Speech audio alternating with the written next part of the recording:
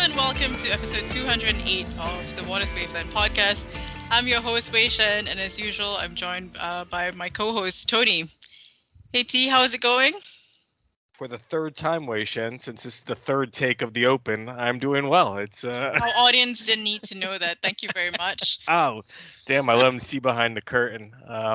No, we shipped the August issue last week, and we have the Innovation Exchange, our big 3-week conference coming up in September. That we're kind of preparing for that. So right now is the calm before the storm. Before just you just start to before those nights where you just kind of sit in the dark with just just having a whiskey, just contemplating life. I've been here for 11 years. I've had this. It's about once a year. It usually comes in December. It's like around the American where you have Waters USA, the American Financial Technology Awards. It's like all this build up, and then like it's around then that I'm just like sitting like, oh God, I can't do this anymore. But but no, it's good. And it's usually a one-day event. Now it's kind of stretched over 3 weeks. Stretch over 3 weeks. It's either going to be great or it's going to be terrible. Probably nothing in between. So I'm hoping it's going to be great. We'll be on it. So I'm confident. We have time to prep, but it's, as everybody knows, it's a new world that our events. Every event is just going to be different for a while. So, but we got a lot of good guests on it, and it's an interesting concept. Now it's up to us to pull it off. I think it'll be great because we are on it. That's true. I mean, how can you go wrong when we're on it? So yeah, exactly. So today, I thought we could talk about moonshots and particularly, looking at the banking sector, how some moonshot projects have been shelved, and how the banks have had to pivot to focus on technology to allow some of their staff to work from home. So why don't you tell us a bit about that? Yeah. So, we published an article on Tuesday, written by Luke Clancy. He's editor-at-large of Risk.net, but we do a lot of collaboration when it comes to kind of things that are technology-based, but kind of cover both kind of the risk space and the classic water space. And so it's an interesting piece. It touched on things that we've written about a lot since this pandemic has begun. But he spoke with CIOs and senior technologists from UBS, Societe Generale, Nomura, and Deutsche Bank. Scott Markar, the CIO of Deutsche Bank. And let me say, it's not here nor there, but I profiled Scott in, I want to say it was 2011. I think it was like September 2011. And he was at RBS back then. And then I wrote something like a ping piece. I said, this guy, he's really, really smart. And there big things for this guy.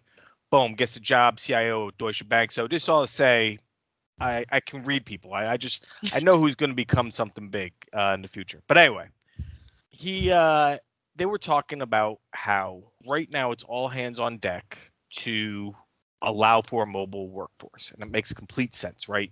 Mm-hmm. We've been writing a lot about Joanna's written a couple stories about Tradition and UBS and their virtual machines. We had a story by Josephine talking about HSBC had to get a cargo plane to fly hundreds of laptops and hardware equipment from, I can't remember which city it was in India, to Bangalore, just to get their staff in Bangalore to be able to work remotely, and all these kind of nightmares. Are we using virtual desktops? Are we using VPNs? There are a lot of challenges around the VPN, even though that's been kind of classic case for the firms that have been working toward virtual machines having a leg up. So we've written about this kind of stuff. So Luke goes around and, and they say, sure enough, that this is what we're working on. And as a result, we're, some of these, moonshot, these really, kind of innovative, cutting edge projects are being put onto the back burner. And makes sense. Yeah. At face value. But what I think that there's also maybe a little bit of loss in translation, perhaps. I think that it's already been a trend that banks have been working with third party vendors more for those really innovative solutions, whether that's Cloud9 technology. So UBS talks about how they're working with Cloud9. Well, Cloud9 is working on some really, really cutting edge Cloud9 and IPC together, even, or Green Yeah. Keys also in that space as well. They're kind of competitors, but they all work together. But really, really cutting edge, innovative technologies. So the bank doesn't have to build that kind of stuff. You look at what Symphony's building. Now they're entering into the KYC space. We put up a story about this new kind of project that they're working on around trade lifecycle management and expanding the offering into KYC space. But they're working on innovation, and the banks are using them for that innovation. So since 2008, banks have been having to deal with regulation, and for many, many years after 2008, it was just about reg stuff that had to get done because it was required by the regulators, right? For Dodd-Frank, for MiFID II, Basel, whatever it was. And then we started to see over the last couple of years, you talk about some of these AI projects that are being worked on, some of these blockchain projects that are being worked on that go absolutely no, I'm sorry, that are really great and innovative. Um, Big data analytics, NLP, new uses of NLP. I don't think those things are going away per se. I think that I think that's always been a part of it, but banks have just become much more comfortable with working with third party vendors and letting them do the moonshot stuff Yeah. and then building off of that. So in the meantime, for the next couple months, anything that isn't mission critical, I'm sure that gets moved to the back burner. And but the one difference that we're seeing now, as opposed to 2008, also, first of all, there isn't a cascade of regulations that are coming out, and there's no reason to think that there would be based off of this. It's just a pandemic.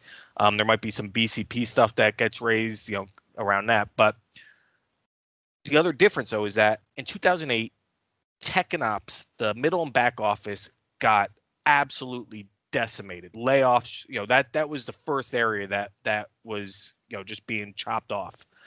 We're not seeing that right now. So tech and ops is still largely, everybody understands it. This is a technology world. We are tech companies. Whether, yeah, we're going to be working on data governance and unified data frameworks, these important nuts and bolts, and that's what the banks are going to be most worried about right now. But they're keeping those tech teams together, and thus you still have the institutional knowledge of the projects. So even if something gets moved to the back burner, it should be easy to quickly start working again on those projects. So that's the way I see it. So it's a really interesting article. It's and again, these are C-level people, and then they also have Oliver Bussman, who famously was at UBS, was a very, very early champion of blockchain. He's now at a consultancy, that he kind of created, and even he was saying, yeah, right now banks aren't going to be spending on quote unquote moonshot projects, but vendors are, and vendors are going to still be working to help these banks that even when they work on, it's always, like State Street, they don't go and build the Charles River platform. You go buy Charles River if that's what you want to do. Aladdin, you have these, use case like Aladdin, that incredible thing that BlackRock built, but that's a rarity. Usually it's just acquisition that, usually happens. It's the vendors that are building up. So that's my take on it. I don't know. What do you see on it? Yeah, and also, I mean, it's interesting how this, if I can call it a crisis that we're facing right now, is so different from what happened in 2008, 2009. As you mentioned earlier, a lot of tech and ops were the first to be laid off that time, but now the difference is that these roles are so important that any bank, I think, would hold on to whoever is working with them under these rules. So I thought it was really interesting how UBS deployed their software system for their traders out there, and senior executive at UBS was saying that the deployment actually felt like a mission impossible task. Mm-hmm. And he was referring to, like, particularly in Manhattan, which was being in quote decimated by COVID, Mm-hmm. and It people was. were Yeah. people were unable to come to the office, and they needed to figure out, like other banks, figure out how to handle voice trading in a way that you know was unplanned for, even in their own BCP plans.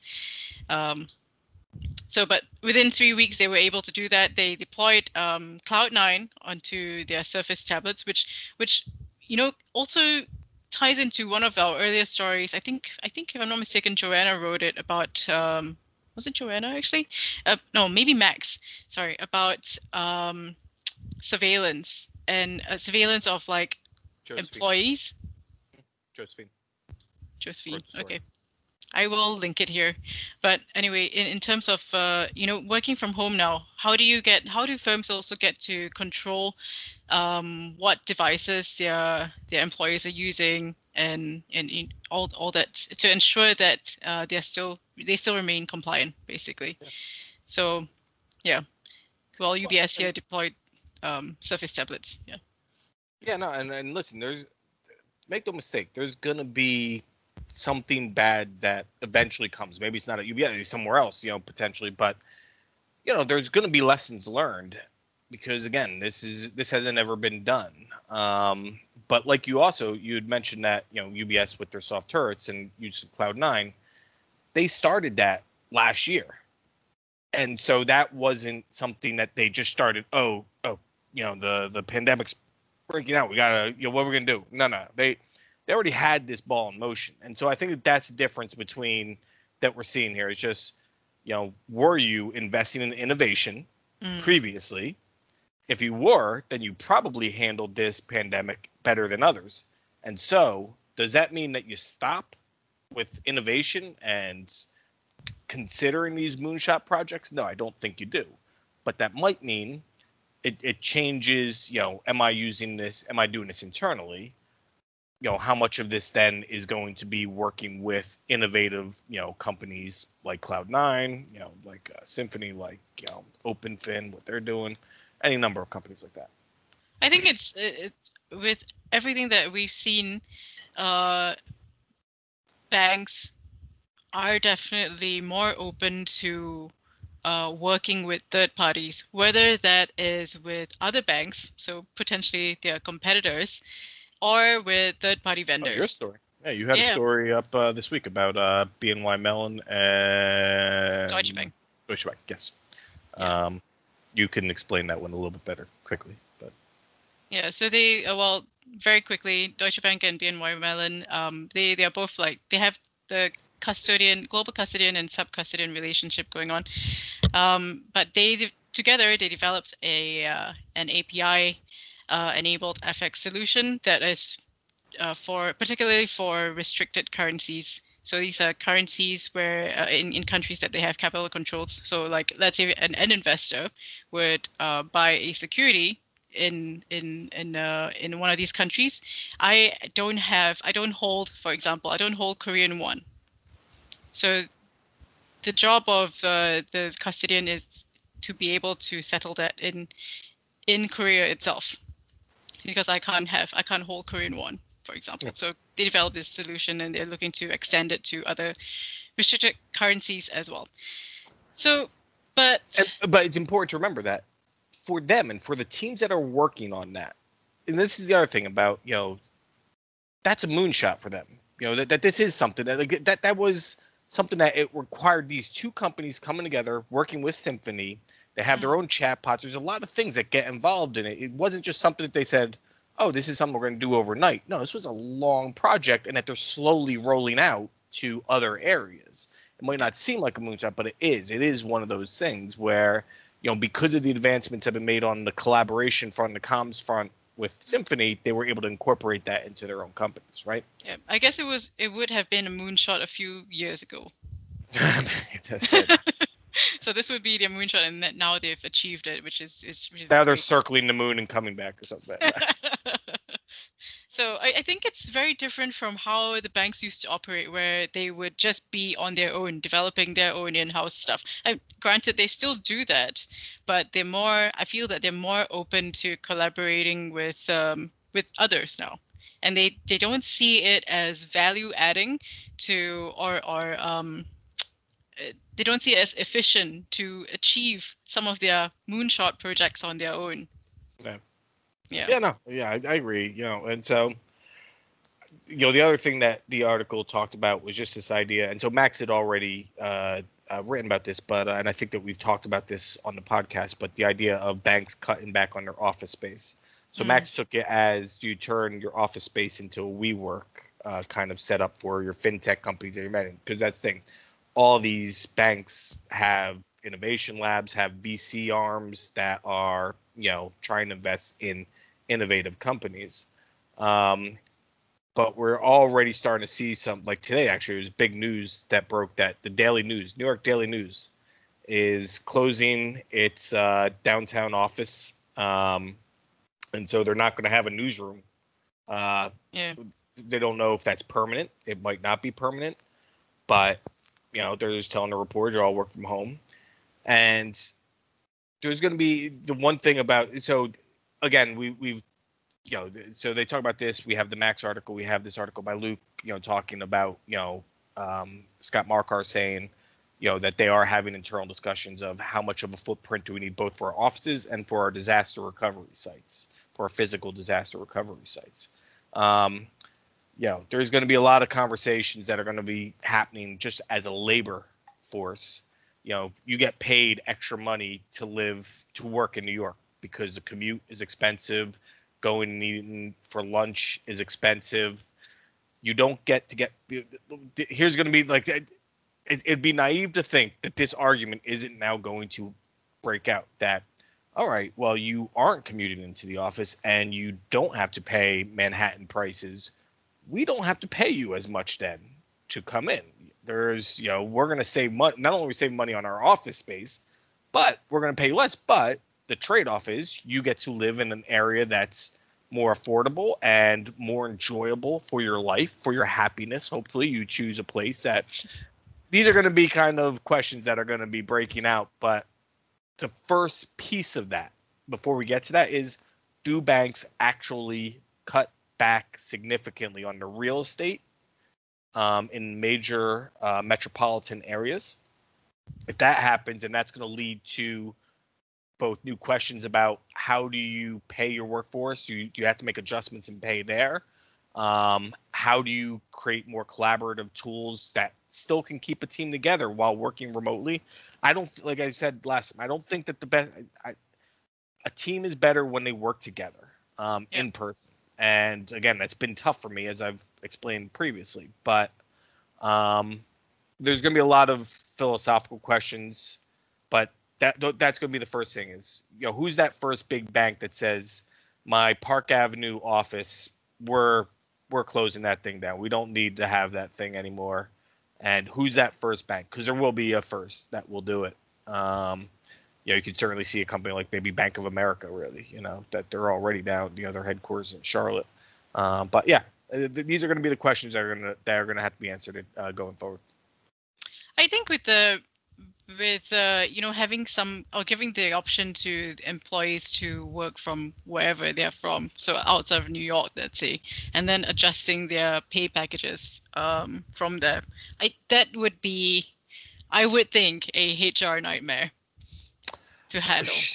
Well, I and mean, then especially if you have unions, then that's a whole different. How do you bridge that gap? You had to. I think you'd have to. I wouldn't. This is that. Then that becomes a whole, exactly, HR and union and all these other kind of questions are so far beyond me. But if I didn't have to live in New York City, but keep the same job, yeah, I wouldn't mind taking less money. Then it becomes a discussion of how much less. And is that something that you just work out one-on-one with your boss? I don't know what the right answer. I'm sure there are things that I'm not considering in this debate. So that would that would mean a lot of one-on-ones. If you just imagine, and let's then even, can you yeah, have one-on-one? Because I'm a white man. I say, hey, I'm gonna go live in Raleigh, North Carolina. Like, go ahead. You, Asian woman, goes, hey, I'm gonna go live over here. And I'm like, no, you're not allowed to. Well, why was Tony? Well, you're necessary. It's like, all right, now we're starting to get in some tricky areas here, and So you can't really go one-on-one, right? I don't know what those answers are. I honestly don't. Yeah, we could go down a real rabbit hole in there talking Yeah. about this. But yeah. I want to know what is your moonshot? What's my moonshot? My moonshot would be. Oh God, I should probably have something better than this, right? But I'm 40 years old, so whatever. I am a pretty good pool player. And if anybody knows what the American Pool Player Association is, APA, I'm ranked a six. The highest that you can be ranked is a seven, though the gap between a six and a seven can be significant. So for me, I would love to become a seven because that's just there aren't even in New York City that play in APA. There's not a ton of them. There's a couple dozen, maybe. I don't know. In my league, there's maybe I play on Sundays. There's maybe two, three that I can think of. So that'd be cool if I could get myself to become a seven late in life, I guess. How would you do that? Would you have to Practice all the practice time. a lot of are there I mean, specific so I, drills that you do? yeah, so I actually it's funny, like because of the pandemic, I'm shooting a lot more pool because I'm one of those people that has a pool table in his Williamsburg, Brooklyn apartment, not one that's shared in my apartment. Let me just say. Uh, so Show um, off. so yeah, it's practicing a lot of different drills, just improving on your weaknesses. But the reason why it's also tough right now is I'm not playing against anybody, so I'm just playing against myself. And you can drill Mm. against yourself, and you can constantly drill, you can constantly practice. But at the end of the day, you need to put it into motion against somebody else. So that's for me. That'd be it. It should probably be something like, "Oh, I'm gonna improve myself." It's like, nah, I'm old. I don't care. That would be cool for me if I'm a seven. You How can't about you? teach an old dog new tricks. Exactly. I can improve. I can improve on the tricks I know. You're not gonna teach me anything new. How about for you? We've talked about this before, so I told you that I think you would know if you remember. But I would like to write a book. Ah, yes. That Yeah. would be. That'd be cool. See, that's a bet. God, I should have come up with that. I steal that. That's a good one. That's I can't. You know what it is? I can't even imagine. Like I read books all the time, and I'm like, I just can't imagine. Like I can do long form. I can do 1,000, 2,000, 10,000 words. Not a problem. 100,000 words. Oh Jesus, I don't know, man. That's it's. I can't imagine being able to piece together. But you gotta try it at some point. So, and Yeah, I gotta try it at some point. what would be the genre? Would it be fiction, nonfiction, biography, science, sci-fi, something like that? I think it would be fiction based on, loosely based on real life events. Okay. Yeah. You don't want to give anything too away, so no one can steal your idea. I like it. Smart, Mm. smart. Petty play.